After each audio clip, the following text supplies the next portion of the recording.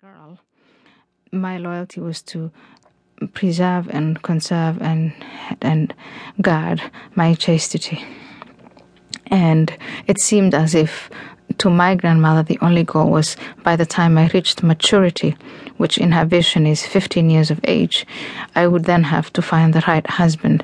And that husband would protect me, but all I had to do was submit to him. And the husband and I would produce children for the clan. So our loyalty, our life was completely devoted to carrying the bloodline one generation further. Now, how do you keep individuals behaving themselves? Most of that was enforced with Islamic rule.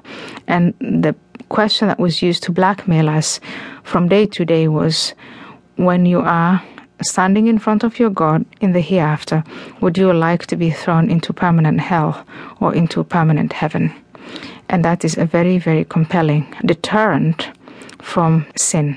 And sin, as I later came to understand it, was almost everything that Western society stood for, cherished, and invested in.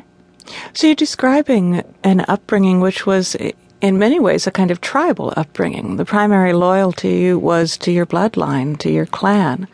I got into, when I was in the Netherlands, the confusion of, if I want to stay loyal to the bloodline, I can't integrate into Dutch society, be individualized, follow Dutch language classes, educate myself, make my own money and save it. Every activity that I did to integrate into Dutch society, almost every single activity entailed that I was somehow directly or indirectly betraying the blood clan and my religion.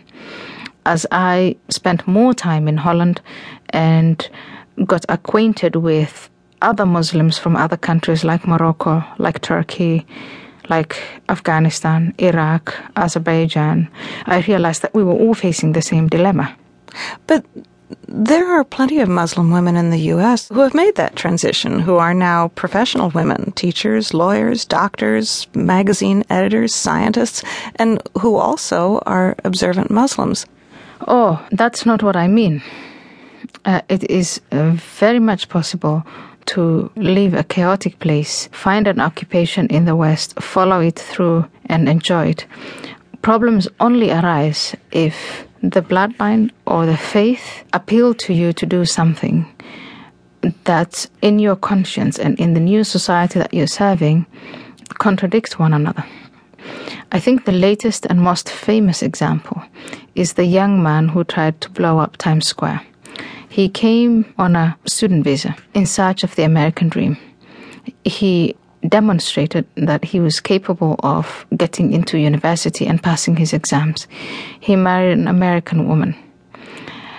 But when the forces of the bloodline and Islamism appealed to him, that got him into a state of confusion. And for him to get out of that state of confusion, out of that state of dissonance, he heeded what the Prophet Muhammad instructs him to do, or at least what the jihadis tell him that they do, and gave up his job, took his wife and children to Pakistan, went to Pakistan to train for all kinds of terrorist activities, and in fact went on to carry out a terrorist activity. Now, I'm not saying he is the average Muslim, but I'm saying for those individuals who are very conscientious, like he is, when they're confronted with predicaments like, where do I belong? Am I a citizen or am I a Muslim first? Surely there's also more than one kind of Islam. I mean, aren't there plenty of Muslims who consider the Quran's teachings to be about peace and tolerance, and who regard the teachings of Islamist groups to be a perversion of their religion? The overwhelming majority of Muslims have not read the Quran. If they have, they've read it in Arabic, which is not their first language. Most Muslims live in despotic nations. The average Muslim's day-to-day life is one that is made up of, how do I survive? But there is an activism financed by countries like Saudi Arabia and wealthy individuals living in Saudi Arabia who made money out of oil, Kuwait, the United Arab Emirates.